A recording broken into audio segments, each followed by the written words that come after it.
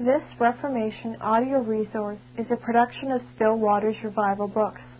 There is no copyright on this material, and we encourage you to reproduce it and pass it on to your friends. Many free resources, as well as our complete mail-order catalog containing classic and contemporary, Puritan and Reformed books at great discounts, is on the web at www.swrb.com. We can also be reached by email at swrb@swrb.com, by phone at area code 780-450-3730, by fax at 780-468-1096, or by mail at 4710 37 A Avenue, Edmonton, Alberta, Canada, T6L 3T5. If you do not have a web connection, please request a free printed catalog. History of the Westminster Assembly of Divines by William M. Hetherington, as read by Leah Domes. Tape number 6. Not a single voice was raised in behalf of the theory first started by Bancroft and carried to its height by Laud, that prelates are the successors of the apostles, and possess their office and its authority in virtue of unbroken personal apostolic succession, this extravagant absurdity being abandoned by all.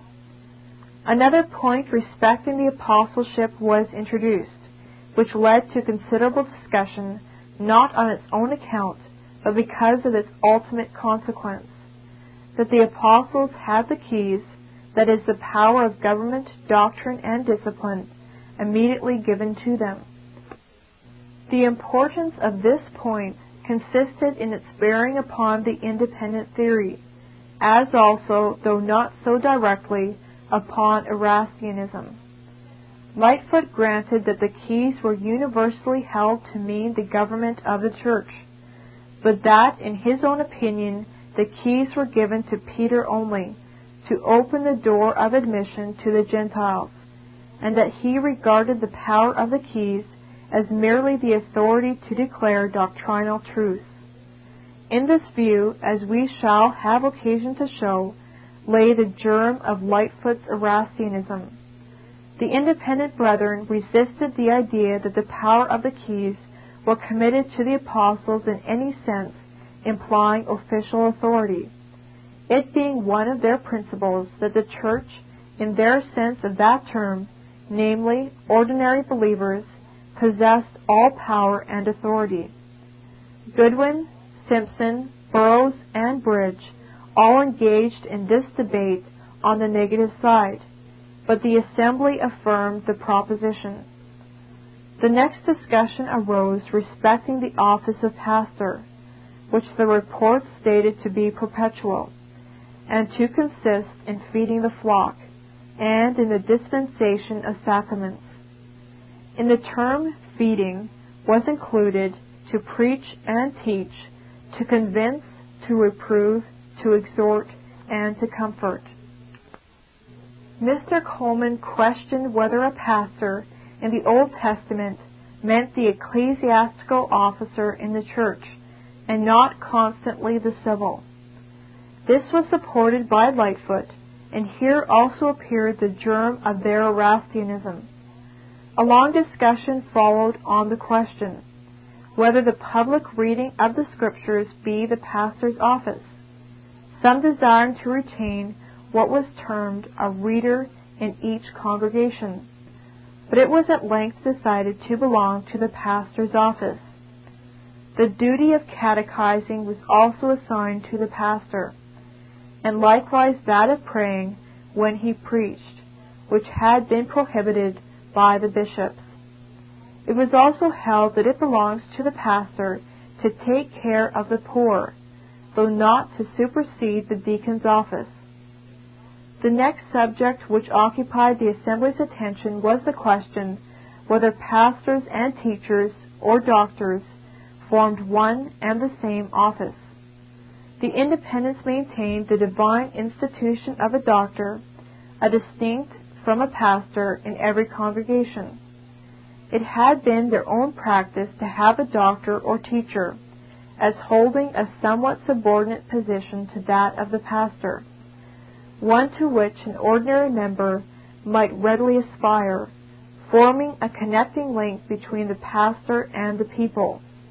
And they were exceedingly desirous to persuade the assembly to retain this distinction. On the other hand, this was one of the peculiarities of the congregational system, different from what prevailed in all other churches, and it was strenuously and even keenly resisted by the assembly. At length Henderson interposed to procure an accommodation and agreement between the contending parties. It was at last concluded that there are different gifts and corresponding difference of exercises in the ministers, though these may belong to the same person, that he who most excels in exposition may be termed a doctor, that such a person may be of great use chiefly in universities, and where there are several ministers in the same congregation, each may devote himself to that department in which he most excels, and that where there is but one, he must, to his ability, perform the whole work of the ministry. Henderson warned the assembly that the eyes of all the Reformed churches were upon them, earnestly watching whether their proceedings would be such as to promote or prevent the desired uniformity of all Protestant Christendom, entreating them not to be too minutely metaphysical and abstract in treating of such matters, but rather to direct their attention to leading and important topics, with the view of securing a general harmony. Those smaller points should be allowed considerable freedom of interpretation. Footnote: Lightfoot, pages 53 and 58. Bailey, volume 2, page 110. End of footnote. A still more important subject then came before the assembly, the subject of ruling elders, on the right understanding and decision of which depended the adoption or rejection of the distinctive principle of Presbyterian church government. It was brought forward in the following terms: that besides those presbyters that both rule well and labor in the word and doctrine, there be other presbyters who especially apply themselves to ruling, though they labor not in the word and doctrine. Aware that this order of church officers was almost a novelty in England, Henderson took an early part in the debate, showing that it had been used in the Reformed churches at a very early period, even before its institution at Geneva, and that it had proved very beneficial to the Church of Scotland. Nearly the whole talent and learning of the assembly were called into long and strenuous action by this discussion, which began on the 22nd of November and was not concluded till the 8th of December. The institution of ruling elder was opposed by Dr. Temple, Dr. Smith, Mr. Gattaker, Mr. Vines, Mr. Price, Mr. Hall, Mr. Lightfoot, Mr. Coleman, Mr. Palmer, and several others besides the independents, of whom, however, Nye and Bridge opposed but partially. It was supported by Mr. Marshall, Mr. Calamy, Mr. Young, Mr. Seaman, Mr. Walker, Mr. Newcomen, Mr. Hurl, Mr. Whitaker, and the Scottish divines, of whom Rutherford and Gillespie particularly distinguished themselves. At length, having thoroughly exhausted their arguments, Henderson moved that a committee might be appointed to draw up a statement how far all parties were agreed, with a view of arriving at some fair accommodation, and being supported by Goodwin, this motion was agreed to and the debate terminated. The report of the committee contained these three propositions. 1. Christ hath instituted a government and governors ecclesiastical in the church. 2. Christ hath furnished some in his church with gifts for government, and with commission to exercise the same when called thereunto. 3. It is agreeable to and warranted by the Word of God that some others beside the ministers of the Word, or church governors, should join with the ministers in the government of the church. To these propositions were added the texts Romans 12, 7 and 8, and 1 Corinthians 12, 28. Some like the propositions, says Lightfoot, but not the applying of the places of Scripture, and of that mind was I myself. For the proposition I understood of magistracy. Footnote. Lightfoot, page 76. End of footnote. The first and second propositions were, however, affirmed without opposition, and the third with only the negative vote of Lightfoot himself. The texts also were approved, with the additional opposition of Dr. Temple.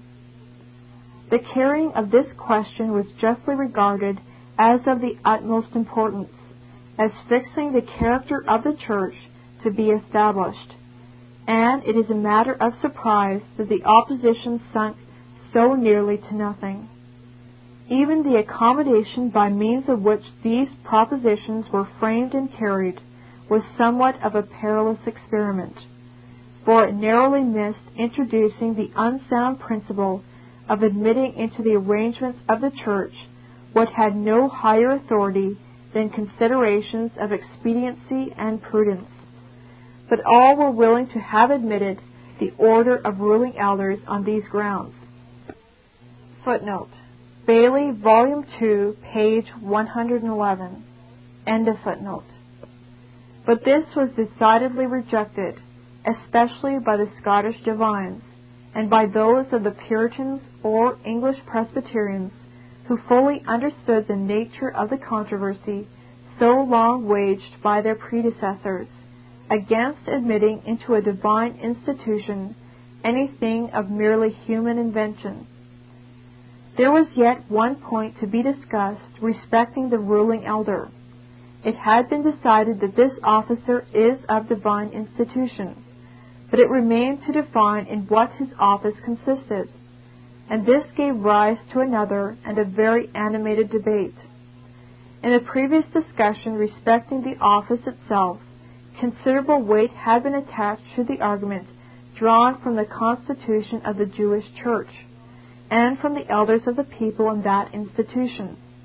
And when preparing to define the office of an elder in the Christian Church, reference was again made to the corresponding functionary among the Jews, and the question arose whether the Hebrew elders were chosen purposely for ecclesiastical business. Coleman first brought forward the inquiry, affirming that both the elders and the 70 senators in the Sanhedrin were civil officers.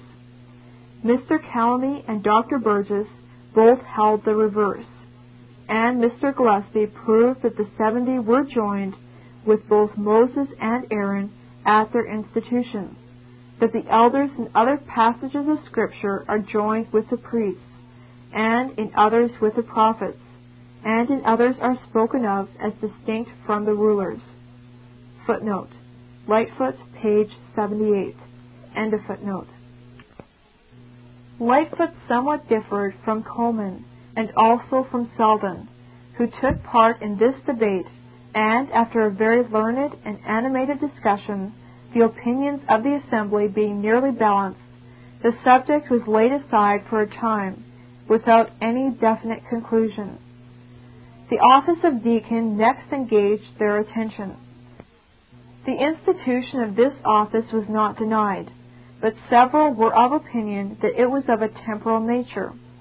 This view was entertained by few except the Erastians, and when the assembly decided that the office of deacon was of a permanent nature, Lightfoot alone voted in the negative, though both Coleman and Selden had spoken against it. The opposition to the permanency of this office seems to have arisen chiefly from the fact that there existed in England a civil poor law, instituted in the reign of Elizabeth, which led some to oppose the deaconship as unnecessary, and others as interfering with the civil arrangement. It was well suggested by Mr. Vines that the proposition of civil officers made by the civil state for the poor should rather slip into the office of a deacon than the reverse, because the latter bears the badge of the Lord. As the report concerning church officers had mentioned widows, this was the last point to be discussed, whether widows were to be considered as deaconesses, and their office one of permanent continuation in the church. Some of the independents and one or two others were inclined to retain this office, but after some debate it was decided that the existence of such an office in the church was not proved. With this discussion terminated the year 1643, in which the business of the assembly had been chiefly of a preliminary character. It had, however, been solemnly decided that Christ is so completely the head of the church that all its offices are essentially in Him, and from Him are they all primarily and authoritatively derived, that of these offices some are extraordinary and have ceased, those namely of apostles, prophets, and evangelists, that pastors and doctors or teachers are essentially the same, and form the highest order of divinely appointed officers in the church, that ruling elders are also of divine appointment and are distinct from pastors, and that deacons are likewise of divine and permanent institution, though not entitled to preach or to rule, but to take charge of charitable and pecuniary concerns.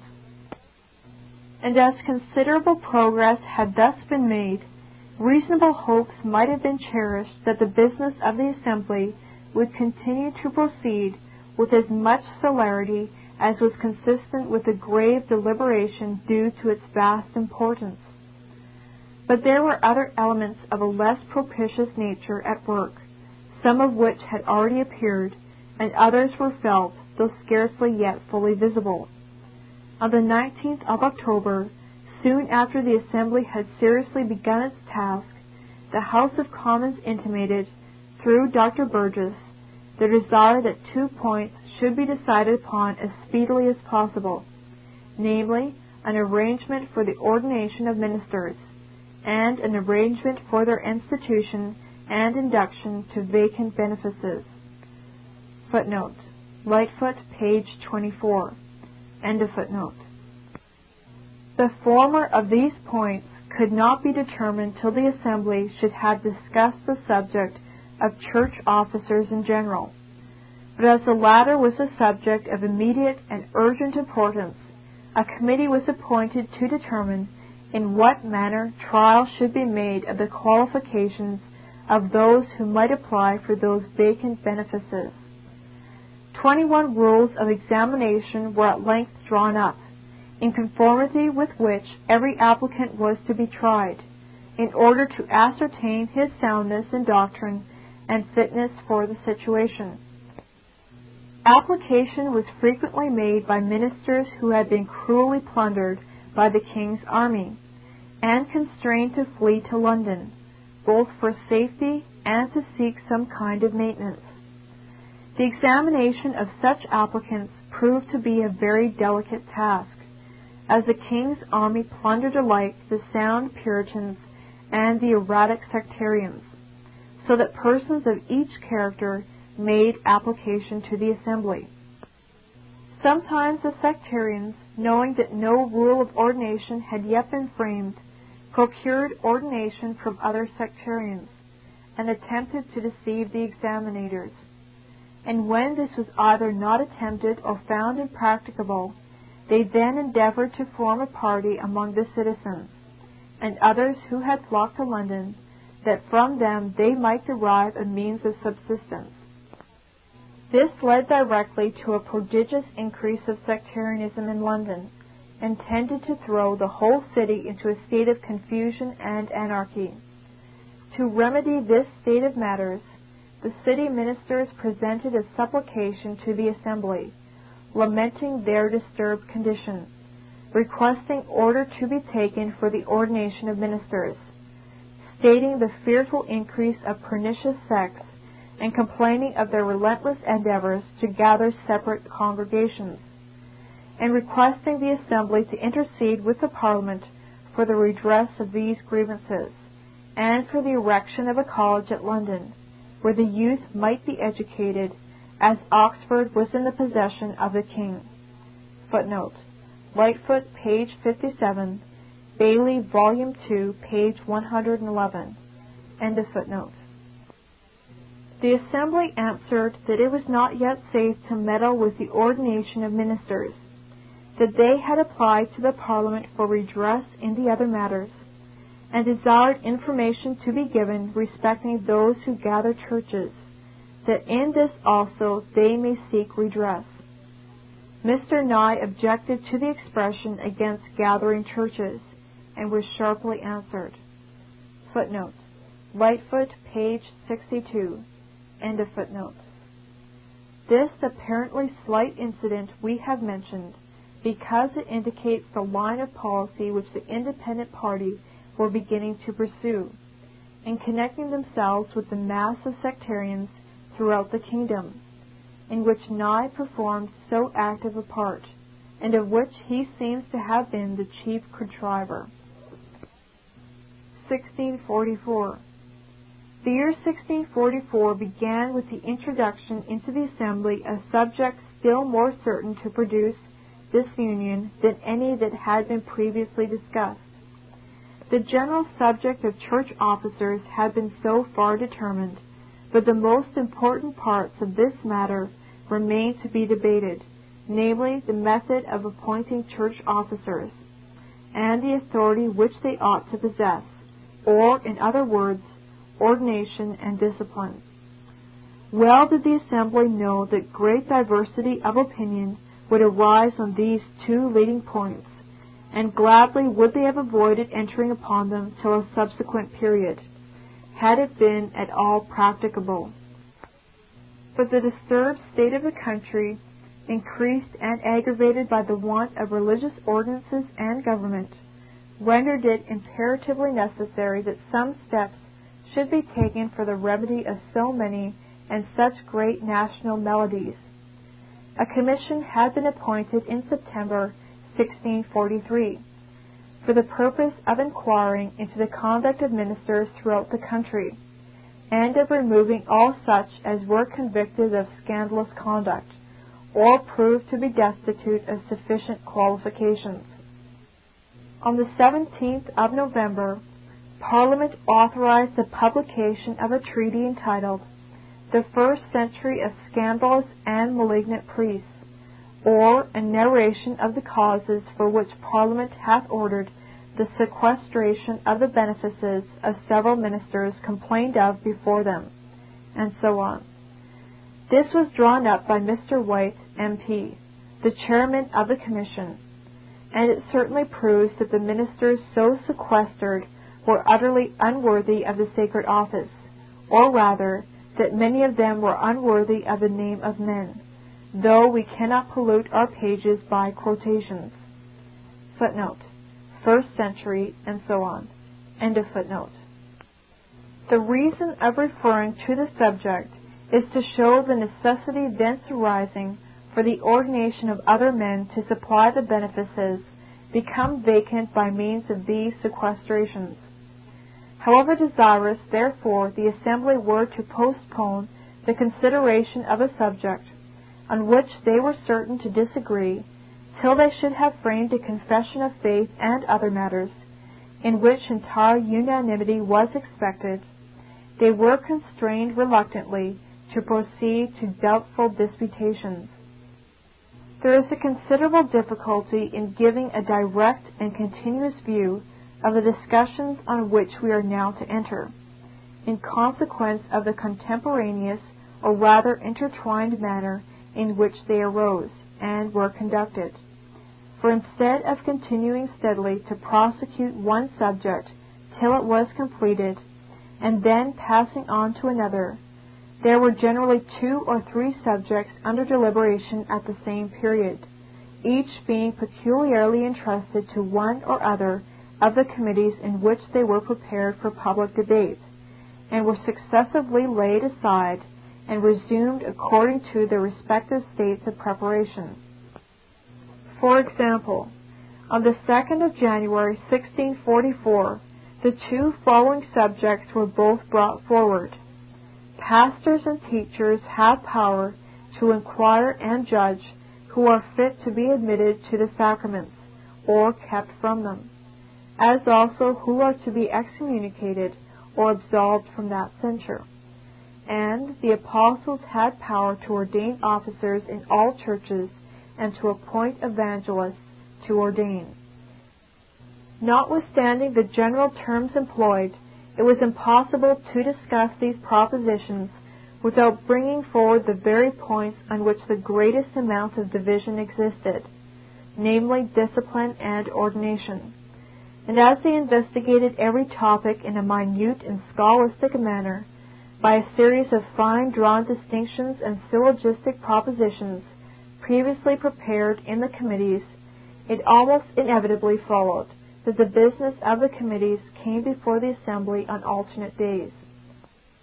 In order to avoid the seeming confusion of such a mode of procedure, it will be expedient for us to trace each separate subject till its completion, instead of attempting to carry them forward contemporaneously, as the assembly did. It was in consequence of the method of treating every subject minutely and as convenience served that the proposition respecting the apostolic office was thus brought forward, long after its main elements had been defined, and its character as extraordinary and temporary admitted.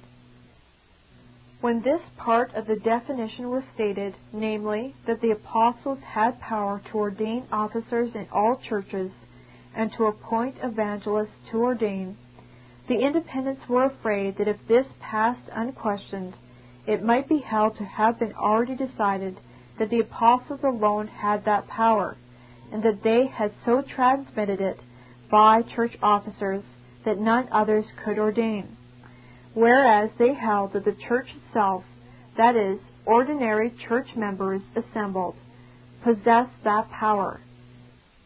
It was also disputed whether the term used, Acts 14:23, Greek word, meant ordination or election, and on this point a long debate took place, Gillespie, Vines, Simpson, and others holding that election was the proper meaning. Footnote: Lightfoot, pages 100 to 102. Bailey, volume 2, page 129. End of footnote. After some further debate on the power of the apostles to appoint evangelists to ordain, the whole proposition received the sanction of the assembly. On the 9th of January, the whole question of ordination was fairly stated by Dr. Temple, chairman of one of the committees, in the following series of interrogatory propositions. 1. What is ordination? 2. Whether necessarily to be continued. 3. Who to ordain. 4. What persons to be ordained and how qualified. 5. The manner how. To these were appended the following answers for the Assembly's consideration. 1. Ordination is the solemn setting apart of a person to some public office in the church. 2. It is necessarily to be continued in the church. 3. The apostles ordained, evangelists did, preaching presbyters did, because apostles and evangelists are officers extraordinary, and not to continue in the church. And since in Scripture we find ordination in no other hands, we humbly conceive that the preaching presbyters are only to ordain. The first proposition was affirmed without much debate. The second was opposed chiefly because of the word necessarily, Mr. Nye questioning whether it was necessitate finis, or necessitate precepti, a necessity for the accomplishment of the purpose, or a necessity arising out of its being commanded. Both sides shrunk from the danger of division on this point, and having changed the word necessarily into always, the proposition was affirmed. In the next proposition, it was easily admitted that apostles and evangelists ordained. But when that passage, 1 Timothy 4:14, was referred to as proving that preaching presbyters ordained, a very considerable debate arose, Lightfoot in particular asserting that it must mean not ordination but admission to be an elder. And when it was affirmed by the assembly, he and some others voted in the negative. Footnote. Lightfoot, page 113. End of footnote. This was, however, merely the beginning of the struggle. When the latter part of the proposition was brought forward for debate, preaching presbyters were only to ordain, it was felt by all that to this the Independents would not assent without some modification. Calamy, Gillespie, and Seaman proposed, therefore, that a committee of Independents might be chosen, who should, in their own terms, state the question concerning ordination, in the hope that, by having both views of the subject brought forward at once, it might be possible to fuse and blend them together, so as to prevent division. Their report was given in by Mr. Nye, as follows. 1. Ordination, for the substance of it, is the solemnization of an officer's outward call, in which the elders of the church, in the name of Christ and for the church, do, by a visible sign, design the person and ratify his separation to his office, with prayer for and blessing upon his gifts in the ministration thereof. 2. That the power that gives the formal being to an officer should be derived by Christ's institution from the power that is in elders as such, on the act of ordination, as yet we find not anywhere held forth in the Word. It will be readily supposed that the assembly must have listened to such vague and unintelligible propositions with considerable amazement, not unmingled with displeasure, to find their courtesy requited by such studied ambiguity certainly not calculated, and it could scarcely be thought intended to promote agreement. They questioned the use of the word elders as obscure and ambiguous, also the expression for the church, which Nye interpreted vice ecclesiae in the stead of the church. Other scrupulous and ambiguous passages, says Lightfoot, were found, which after a very long canvass upon them were laid by, and our old proposition reassumed. Footnote. Lightfoot, page 115. End of footnote. The conduct of the Independents on this occasion was both discreditable in itself and led to very pernicious results. It was discreditable either to their candor or their talents, to produce propositions couched in such ambiguous language, much more calculated to perplex than to clear the subject. And as they were men of decided abilities, the accusation falls upon their character, and constrains us to regard them as uncandid and disingenuous. But finding that they had succeeded so ill in their attempt to deceive or confuse in this instance, they never again could be prevailed upon to state to the assembly their own opinions in writing, though sufficiently pertinacious in retaining them and supporting them by every kind of argument. The new course of tactics thus adopted proved the means of retarding the assembly beyond measure, and ended at last in rendering all its prolonged toils comparatively abortive. When the assembly was on the point of resuming the consideration of its own propositions, Lord Manchester entered, bringing an order from the House of Lords which required the assembly to make haste and conclude the subject of ordination. A committee was appointed to prepare the matter for public discussion, and next day, 22nd of January, the two following propositions were reported. 1. That in extraordinary cases, something extraordinary may be done, until a settled order may be had, yet keeping as close as may be to the rule. 2. It is lawful and according to the word that certain ministers of the city be desired to ordain ministers in the city and vicinity, jure fraternitatis. A keen debate ensued, Colman, Goodwin, and Nye opposing, Vines, Seaman, Lightfoot, and others supporting the report. Nye, in particular, offered the most determined and pertinacious resistance to the clause, keeping as close to the rule as may be. Again, says Lightfoot, he interposed again and again. Footnote. Lightfoot, page 117, end of footnote. But in the end, the vote was carried in the affirmative. Every kind of scruple was started, every kind of objection brought forward by the independents, aided by Selden, with whom they did not hesitate to make common cause in this matter. Nye even went so far as to argue that bishops might still ordain, rather than he would admit the case to be extraordinary, requiring a prompt remedial measure.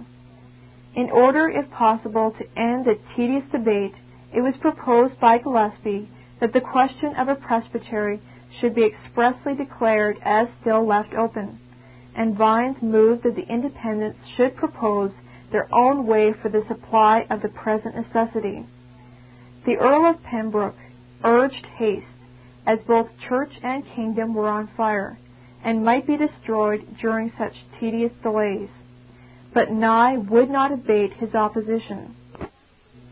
After a keen and even stormy debate of 14 days' duration, the subject was laid aside, in compliance with the request of Lord Say, who supported the independents, and who suggested that it would really expedite the matter first to decide what ought to be the ordinary way and rule of ordination, to which anything extraordinary could be then made to conform.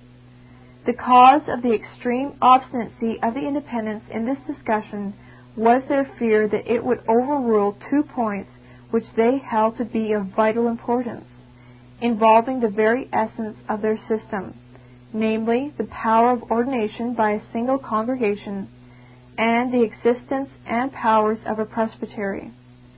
The assembly repeatedly assured them that these subjects should not be regarded as in any respect decided, and Gillespie tendered 4 distinct arguments to show that it could not determine the question of a presbytery.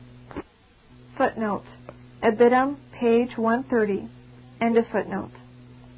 The subject of ordination was again resumed on the 18th of March, partly with reference to the existing necessity and partly as occurring in the course of discussion respecting the calling and appointment of ministers. One additional element of some importance was now introduced, which led to another still more important. The first was the necessity of designation to some particular place to avoid disorder and irregularity, and the second, arising out of this, was the consent of the congregation to which the pastor is to be ordained. The form of the proposition brought forward on this point was that he be recommended to that congregation to whom he is to be a minister, and have their consent, unless they can show just cause of exception against him. Gillespie proposed to add, or will petition for a man that they conceive may be more advantageous to them in his preaching, and more powerful upon their experience. Henderson wished this question to be debated. The presbytery recommended one, and the people desire another. How shall it be determined? Gillespie desired that this might hold. In no case, in a settled church, a minister may be obtruded on a congregation. Rutherford said the Scriptures constantly give the choice of the pastor to the people. The act of electing is in the people, and the regulating and correcting of their choice is in the presbytery. Gillespie again resumed, but if they cannot show just cause against him, what then is to be done? The people say, we see no error in him in life and doctrine, but honor and reverence him. But we can better profit by another. What is to be done in this case? He then moved that this proposition might be debated. He that is to be ordained be not obtruded against the will of the congregation. for the prelates are for obtrusion, the separation for popular voting, therefore let us go in a medium. At length the debate terminated by the passing of the following proposition: no man shall be ordained a minister of a particular congregation, if they can show any just cause of exception against him.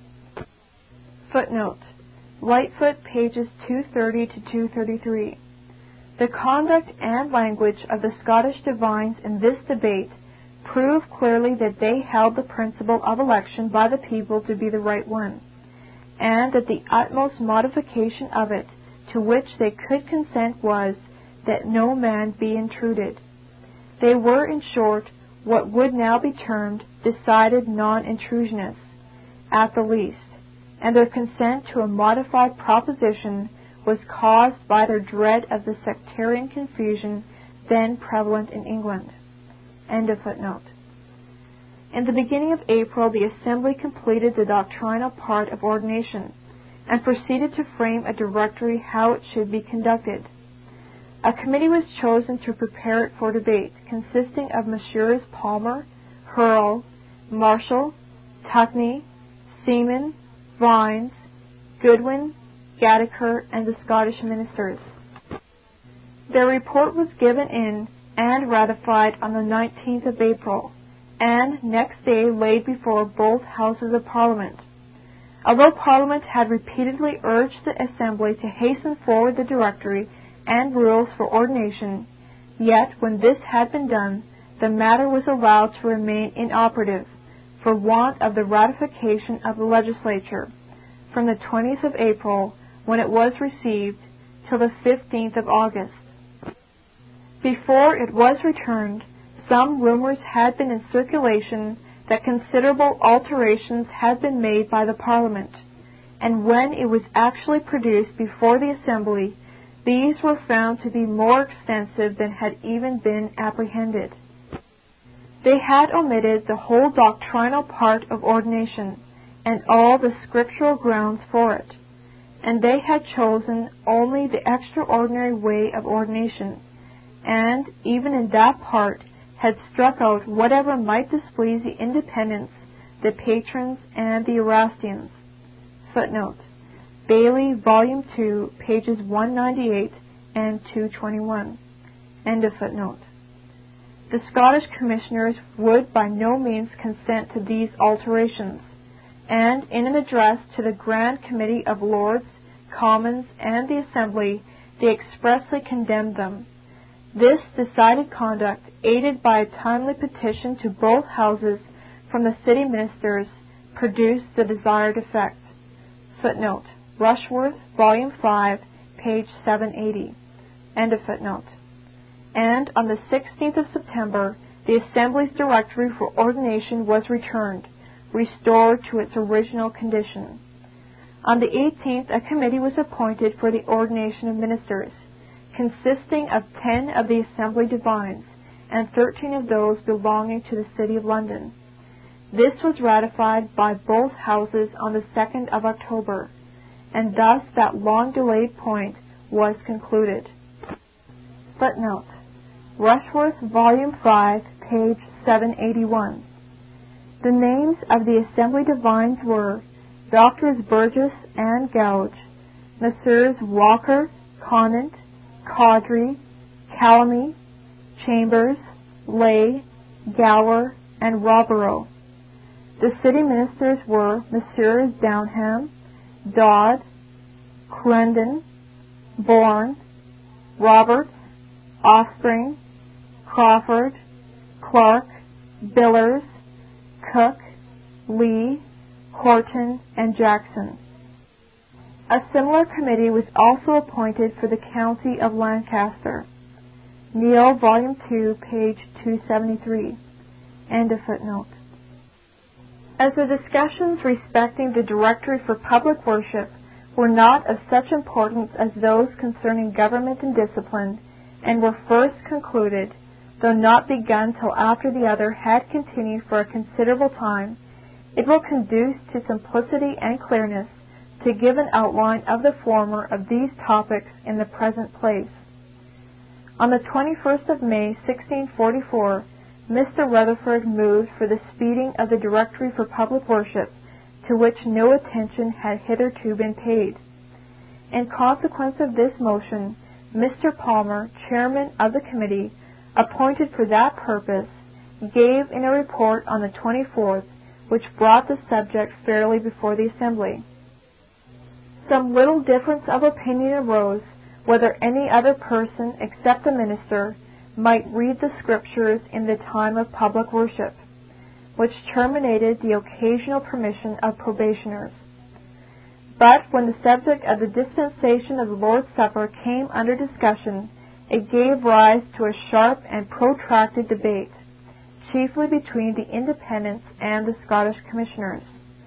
The Independents opposed the arrangement of the communicants as seated at the communion table, it being the custom among them for the people to remain in their pews, while the Scottish members urgently defended the proposed method of seating themselves at the same table. Another disputed point was with regard to the power of the minister to exclude ignorant or scandalous persons from communion. The debates on these points occupied the Assembly from the 10th of June to the 10th of July. The Directory for the Sacrament of Baptism was also the subject of considerable debate, continued from the 11th of July to the 8th of August. The Directory for the Sanctification of the Sabbath was readily received, and a committee was appointed to prepare a preface for the completed Directory for Public Worship.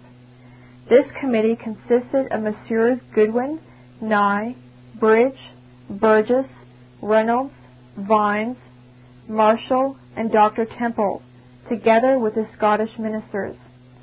The appointment of so many of the Independents was for the purpose of avoiding any renewal of the protracted contentions in which they had so long held the Assembly, as we learn from Bailey.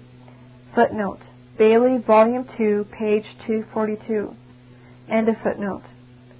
This part of the Assembly's labors received the ratification of Parliament on the 22nd of November, 1644, with the exception of the directions for marriage and burial, which were finished on the 27th of the same month, and soon afterwards the whole received the full ratification of Parliament.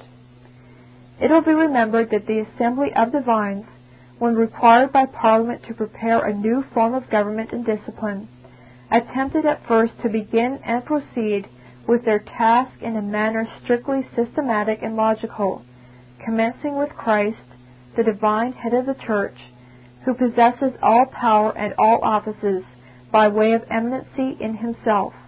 From that they proceeded to mention the various kinds of church officers who are named in the Scriptures, and to define the nature of their official powers and duties, intending to complete this part before undertaking any other.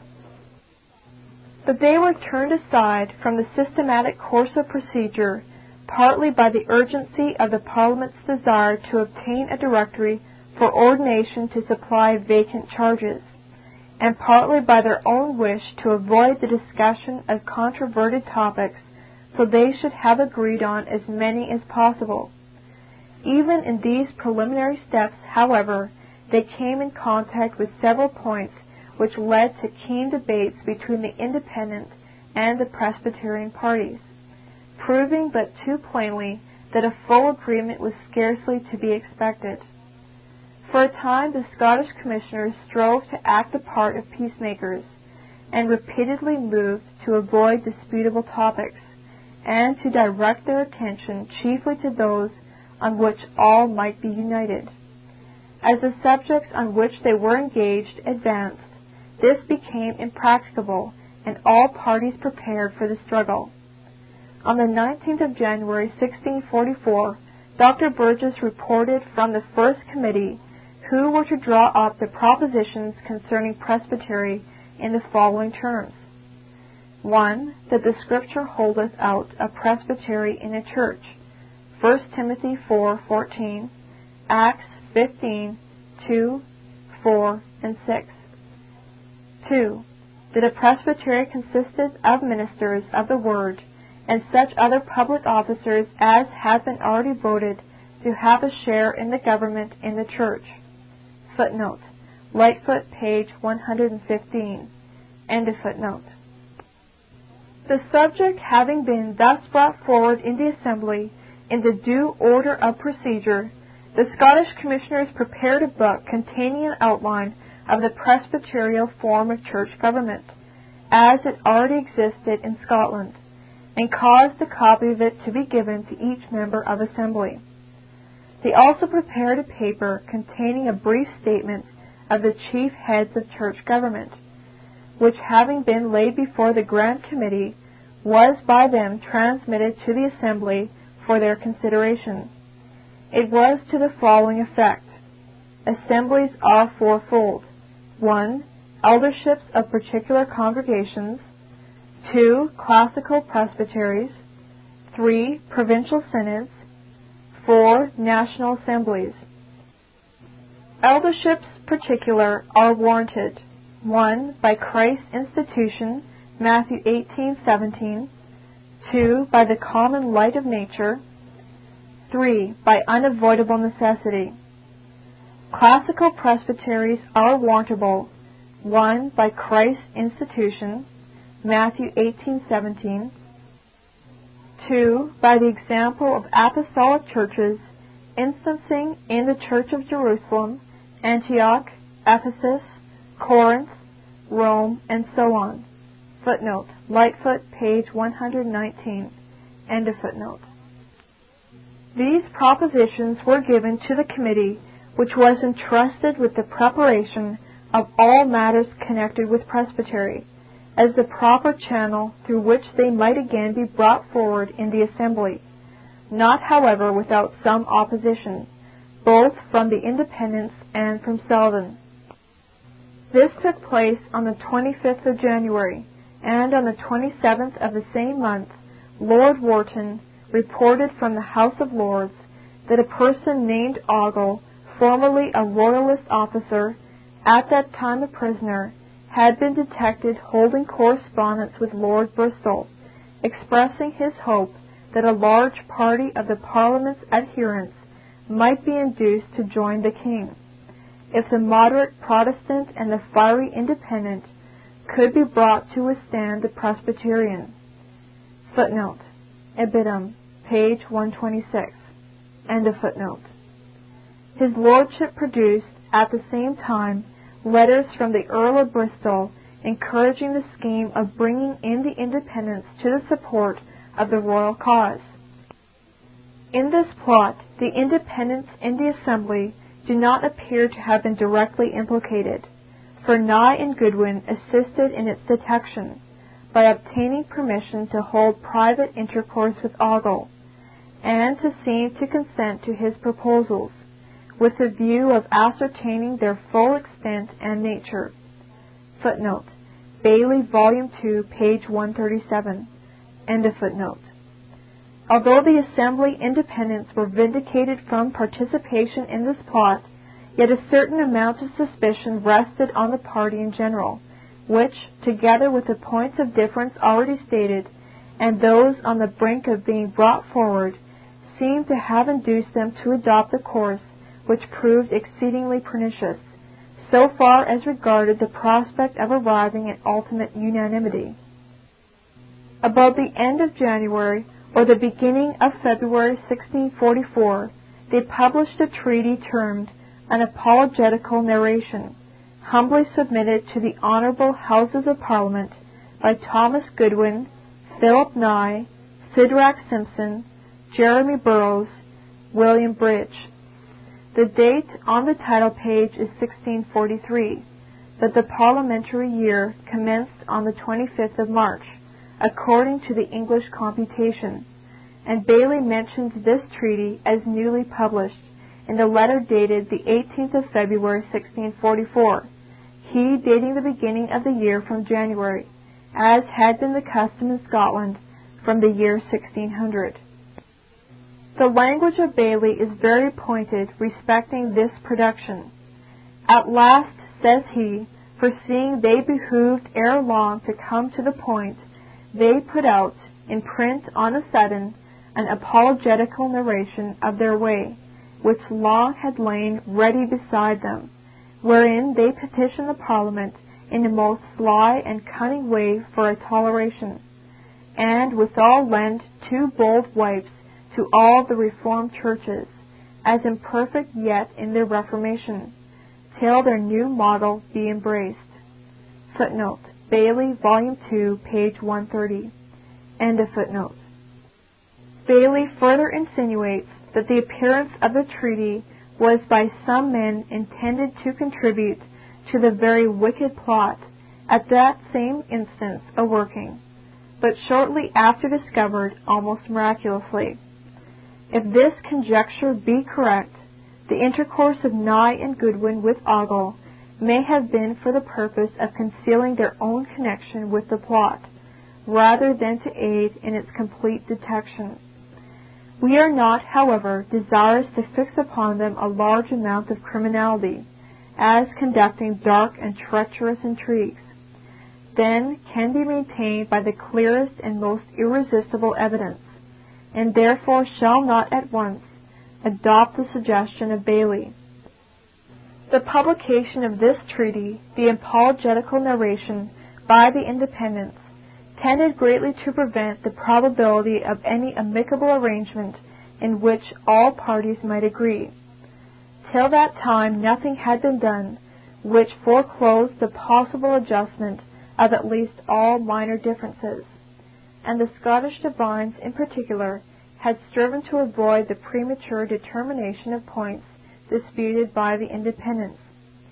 But when they had thus carried the controversy away from the Assembly to the Parliament, and had by publishing this work laid it before the world, it became almost morally impossible that any accommodated adjustment could take place, each party feeling bound in honor to make out its own cause and to adhere pertinaciously to the views thus publicly declared. It may be remarked also that the Scottish Commissioners had always caused their publications to be laid before the Assembly, so as to render them fairly the subjects of discussion, whereas the Independents addressed their production to the Parliament, and published it to the community without formally giving copies to the Assembly, so that whatever might be thought, the subject could not, without violation of order and propriety, be taken up and debated there. This, of course, led to the publication of a series of answers, in which, as usual, each disputant was more eager to confute his antagonist than to promote peace and harmony. From that time forward, the contest between the Independents and the Presbyterians became one of irreconcilable rivalry, to which the utter defeat of the one or the other was the only possible termination. And historical truth compels us to say that as this bitter warfare was begun by the Independents, they are justly chargeable with all the consequences of the fatal feud. The apologetical narration is, in many points of view, a remarkable production.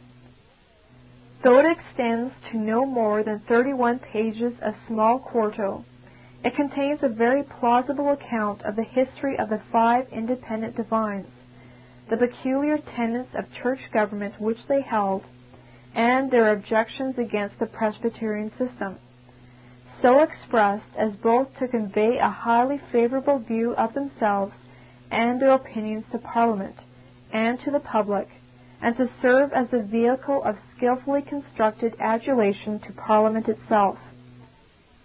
The treaty begins by complaining of the accusations which were generally urged, though not expressly directed against us in particular, yet in the interpretation of the most reflecting on us, by which they had been awakened and enforced to anticipate a little that discovery of themselves which otherwise they had resolved to have left to time and experience of their ways and spirits. They present themselves, therefore, to the supreme judicatory of this kingdom, which is and hath been in all times the most just and severe tribunal for guiltiness to appear before, much more to dare to appeal unto, and yet withal the most sacred refuge and asylum for mistaken and misjudged innocence. They then mentioned that most of them had enjoyed stations in the ministry 10 years before, which they had been constrained to abandon in consequence of the corruptions in the public worship and government of the Church. Having been compelled first to look at the dark part, as they term it, or the actually existing evils which force them to exile, they next begin to inquire into and examine the light part, or the positive part of church worship and government, as stated in the apostolic directions, and the examples of the primitive New Testament churches. In this inquiry, say they, we looked upon the Word of Christ as impartially and unprejudicedly as men made of flesh and blood are like to do in any juncture of time that may fall out. We had no new commonwealths to rear, to frame church government unto, a hint for the Erastians, whereof any one piece might stand in the other's light, to cause the least variation by us from the primitive pattern. We had no state ends or political interests to comply with, no kingdoms in our eye to subdue unto our mold, which yet will be coexistent with the peace of any civil government on earth, no preferment of worldly respects to shape our opinions for. We had nothing else to do but simply and singly to consider how to worship God acceptably, and so most according to His Word.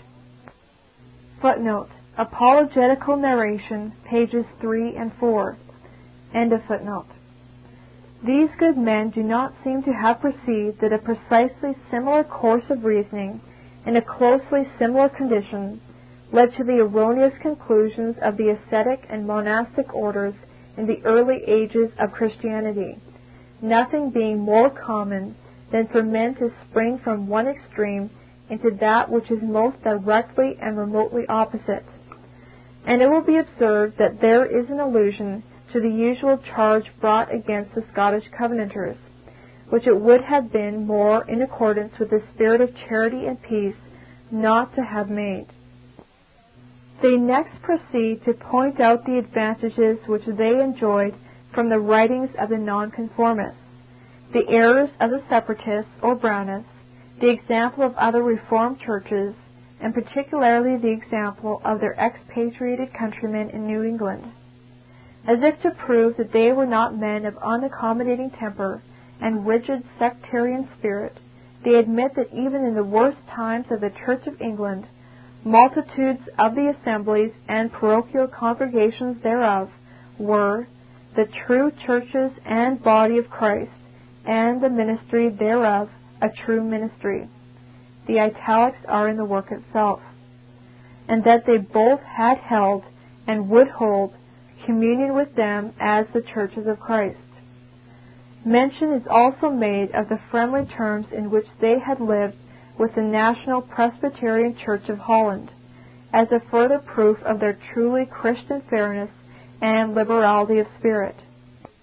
Having given this general view of their own feelings, they proceed to state briefly the way and practices of their churches, which, accordingly, we quote in their own words. Our public worship was made of no other parts than the worship of all other Reformed churches doth consist of, as public and solemn prayers for kings and all in authority, and so on, the reading the Scriptures of the Old and New Testament, exposition of them as occasion was, and constant preaching of the Word, the administration of the two sacraments, baptism to infants, and the Lord's Supper, singing of psalms, collections for the poor, and so on, every Lord's Day. For officers and public rulers in the Church, we set up no other, but the very same which the Reformed churches judge necessary and sufficient, and as instituted by Christ and His apostles for the perpetual government of His Church, that is, pastors, teachers, ruling elders, with us not lay, but ecclesiastical persons separated to that service, and deacons. And for the matter of government and censures of the church, we had not executed any other but what all of knowledge, namely admonition and excommunication upon obstinacy and impenitency, which we, bless God, we never exercised. This latter, we judged, should be put in execution for no other kind of sins than may evidently be presumed to be perpetrated against the party's known light. We had these three principles more especially in our eye to guide and steer our practice by. First, the supreme rule without us was the primitive pattern and example of the churches erected by the apostles. A second principle we carried along with us in all our resolutions was not to make our present judgment and practice a binding law unto ourselves for the future, which we in like manner made continual profession of upon all occasions. Which principle we wish were, next to that most supreme, namely to be in all things guided by the perfect will of God, enacted as the most sacred law of all other, in the midst of all other laws and canons ecclesiastical, in Christian states and churches throughout the world. Thirdly, we are able to hold forth this true and just apology unto the world, that in the matters of greatest moment and controversy, all still chose to practice safely, and so as we had reason to judge that all sorts, or the most of all the churches, did acknowledge warrantable, although they make additiaments thereunto. In order to explain what they mean by these additiaments, they proceed to say, for instance, whereas one great controversy of these times is about the qualification of the members of churches, and the promiscuous receiving and mixture of good and bad, wherein we chose the better part, and to be sure, received in none but such as all the churches in the world, by the balance of the sanctuary, acknowledge faithful. With regard to church government, after referring to the Presbyterian system at that time prevalent in all the Reformed churches, except that of England, they say, we could not but judge it a safe and an allowed way to retain the government of our several congregations for matters of discipline within themselves, to be exercised by their own elders, whereof we had, for the most part of the time we were abroad, 3 at least in each congregation, whom we were subject to, yet not claiming to ourselves an independent power in every congregation, to give account or be subject to none others, but only a full and entire power complete within ourselves, until we should be challenged to err grossly. To meet the objection that such a system afforded no remedy for misconduct in any erring congregation, they state that when one church gives offense to others, they ought to submit to trial and examination by those offended, and if the offending church should persist in their error, then the others are to pronounce that heavy sentence against them of withdrawing and renouncing all Christian communion with them until they do repent. This sentence of non-communion, as they term it, is what they meant by excommunication, and as its sufficiency was questioned, they say, in answer to such an objection, and if the magistrate's power, to which we give as much, and, as we think, more than the principles of the Presbyterial government will suffer them to yield, do but assist and back the sentence of other churches denouncing this non-communion against churches miscarrying, according to the nature of the crime, as they judge meet, and as they would the sentence of churches excommunicating other churches in such cases upon their own particular judgment of the cause, then, without all controversy, this, our way of church proceeding, will be every way as effectual as their other can be supposed to be. A short narrative is then given of the way in which they had succeeded in terminating a dispute which had occurred among them while in Holland. But strict truth constrains us to say that their narrative is by no means of an impartial character, and as the whole facts of the case were well known to many of the Assembly divines from their intercourse with the Netherlands, they could not fail to be displeased with this apologetic account of the affair. The relation goes on to suggest, in a tone of considerable self-complacency, that though the Reformed churches had made considerable progress, yet it seemed likely that a much more perfect Reformation might be obtained, manifestly implying that this would be best accomplished by following their model.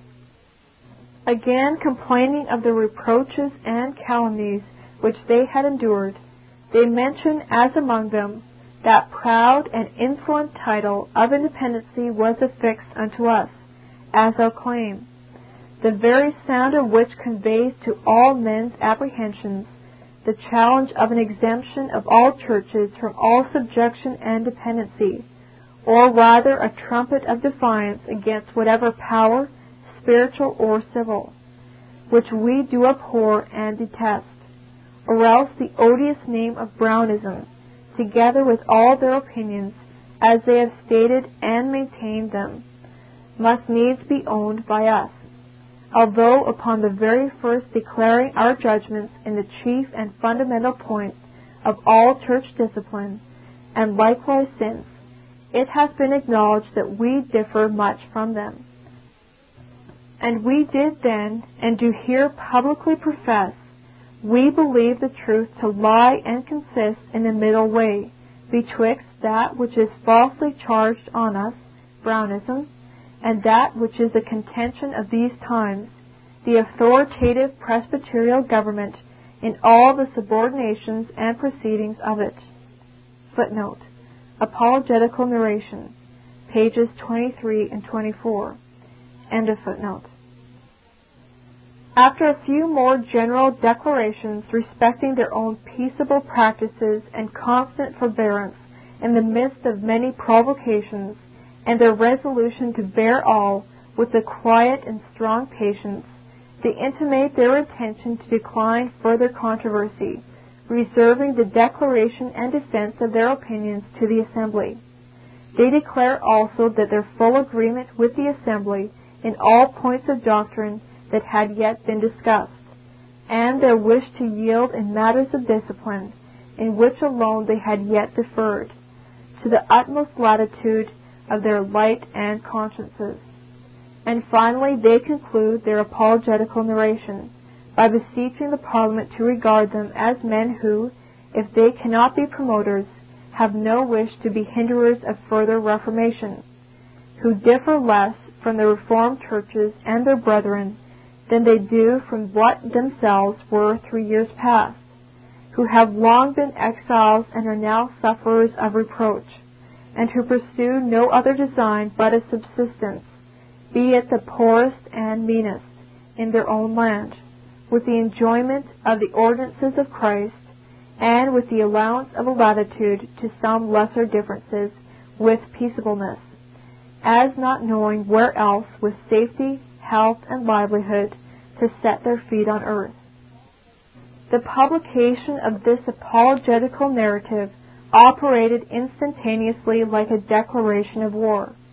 A number of answers almost immediately appeared, various in talent, learning, and power, but at least sufficiently keen and pointed.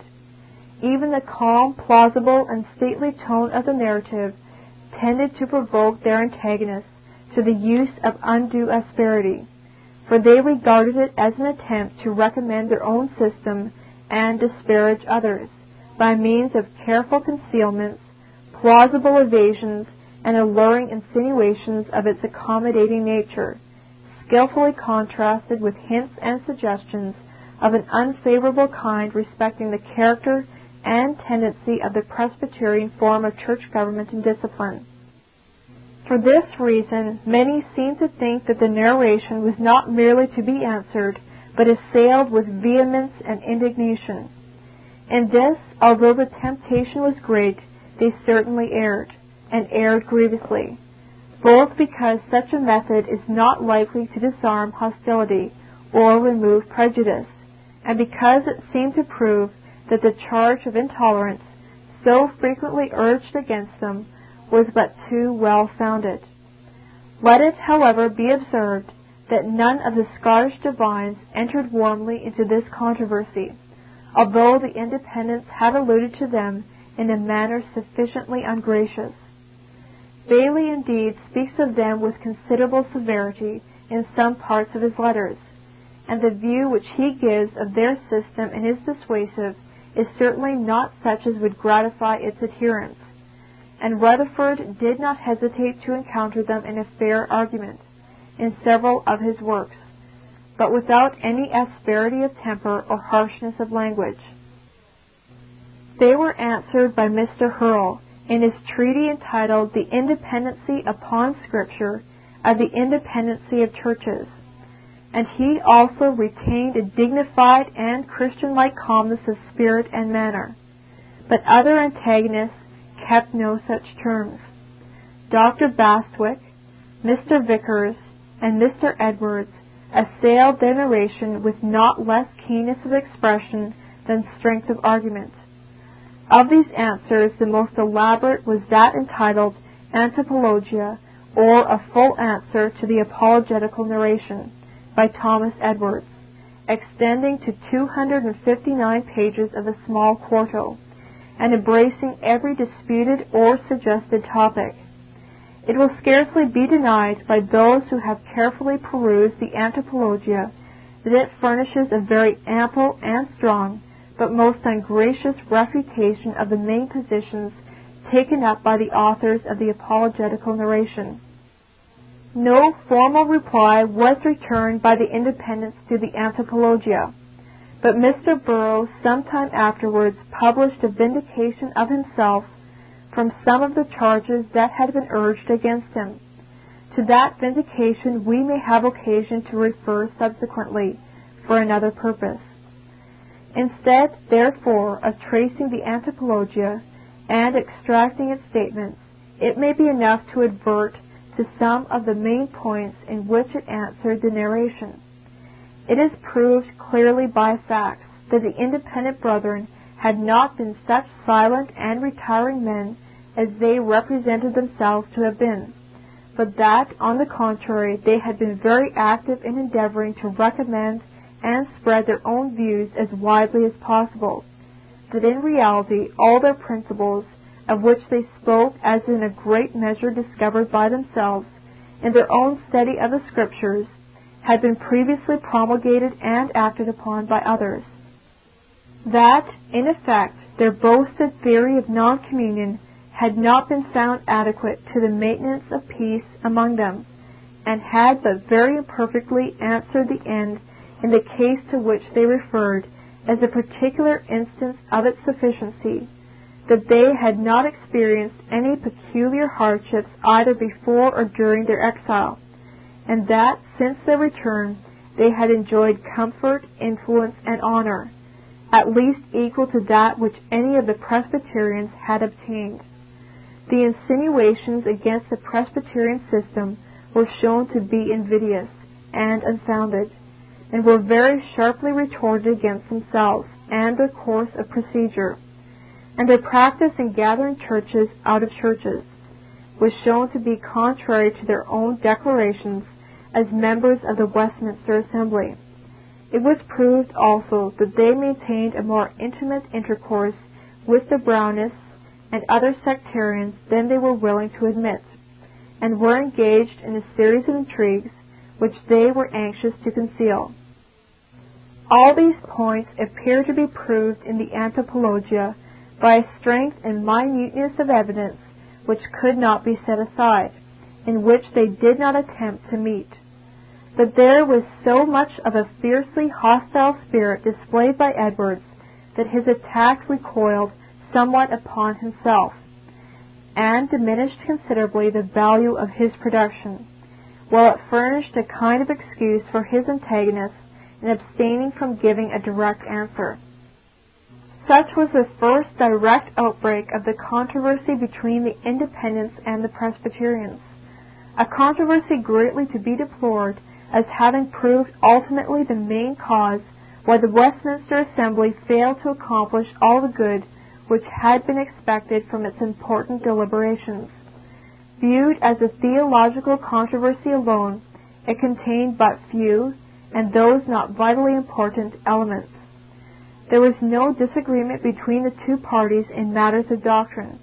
They both admitted the same orders of office-bearers in the Church, though the Independents would have recognized more than the Presbyterians, thought either necessary or commanded in the Scripture. And they differed little in their opinions respecting the powers properly inherent in congregations. But the Independents refused to recognize the Presbyterian system of successive church courts as presbyteries, synods, and assemblies, possessing authoritative jurisdiction over those immediately beneath them, though they were willing to admit the advantage of synods in cases of difficulty, to the opinions of which great respect would be due, but not subjection and necessary obedience. The point, however, on which the greatest disagreement existed was that relating to the ideas which they attached to the term church. In their view, each company of believers, though not more than 7 in number, forms a church, complete in itself and in no respect subordinate to, or requiring the aid of, any other church. Such a church might, at its first formation, be entirely without pastors, elders, or church officers of any kind. But having met together and made a solemn declaration of faith and entered into a mutual church covenant, they immediately became possessed of such inherent powers as to entitle them to choose and ordain all necessary church officers, without the presence or the intervention of any pastor previously ordained. Other pastors might indeed be present, but their presence was not necessary to the validity of the ordination conferred. In the same manner, the congregation of ordinary members might censure or depose their office-bearers, and choose and ordain new ones whenever they thought proper. And if the office-bearers did not readily submit and become private members again, the congregation were entitled to withdraw from communion with them altogether, and to reconstruct their system as at first. Against such proceedings no appeal could be taken to any other authority, each congregation possessing all power in itself, and being free to have recourse to the principle of non-communion in any case, though against the whole Christian Church. Even when thus stated, the difference between the Independent and the Presbyterian systems may be brought within a very narrow compass. The Presbyterians never denied that a company of true believers might be a true church, though destitute of pastors, nor that they might select the most grave and pious of their number, and set him solemnly apart to the office of the ministry, without the presence of any ordained pastor, if in circumstances where that could not be obtained. They admitted that the church must possess in itself the power of all that is necessary to the continuation of its own existence. But they held also that Christ himself at first chose and appointed office-bearers, and gave to them authority to ordain others, that this was a matter of precept, and to be regularly obeyed in every instance where that was possible, because it had been so commanded, while they regarded the congregational mode as a matter of necessity, justifiable only in cases where without it the enjoyment of Christian ordinances could not be obtained. The error of the Independents consisted in adopting as the ordinary rule the case of necessity instead of the method of precept, and in adhering so pertinaciously to this view as to condemn and refuse to admit into their communion all who could not agree with them. It was a necessary consequence of this essential principle that the Independents held the theory of admitting none to be members of their churches except those whom they believed to have been thoroughly and in the highest sense regenerated, or in their language of the time, true saints, and consequently perfectly qualified to exercise rightly all the high and sacred functions which they asserted to belong to the congregation, as in itself a complete church. For the same reason, they necessarily opposed the idea of a national church in any other sense than as a series of congregational churches, gathering together true believers as the wheat, and leaving the chaff to its fearful fate. And following up this theory, they regarded it as perfectly right to gather churches of their own kind out of the congregations of other ministers, a process which necessarily gave great offense to those whose congregations they thus divided and led away. Nor was it at all strange that considerable numbers should be willing to join a system which gave such irresponsible power to ordinary church members, and which, at the same time, certainly tended to encourage the feeling of spiritual pride in those who, in being admitted, were recognized as truly regenerated persons. In one point of view they were, to a certain extent, right. It must always be desirable that church members should be real believers, and that Christian communion should be enjoyed by none but true believers. But it must also be impossible for man, who cannot read the heart, to avoid being deceived by the plausible language and manners of skillful hypocrisy, and therefore it was impossible for the congregational theory to be fully realized. And at the same time, while assuming so much purity and reality in its members, its want of the power either to inflict church censures or to appeal to higher authority rendered it peculiarly unable to preserve that very purity in which it assumed its superiority over other churches to consist. Please continue listening on tape number 7.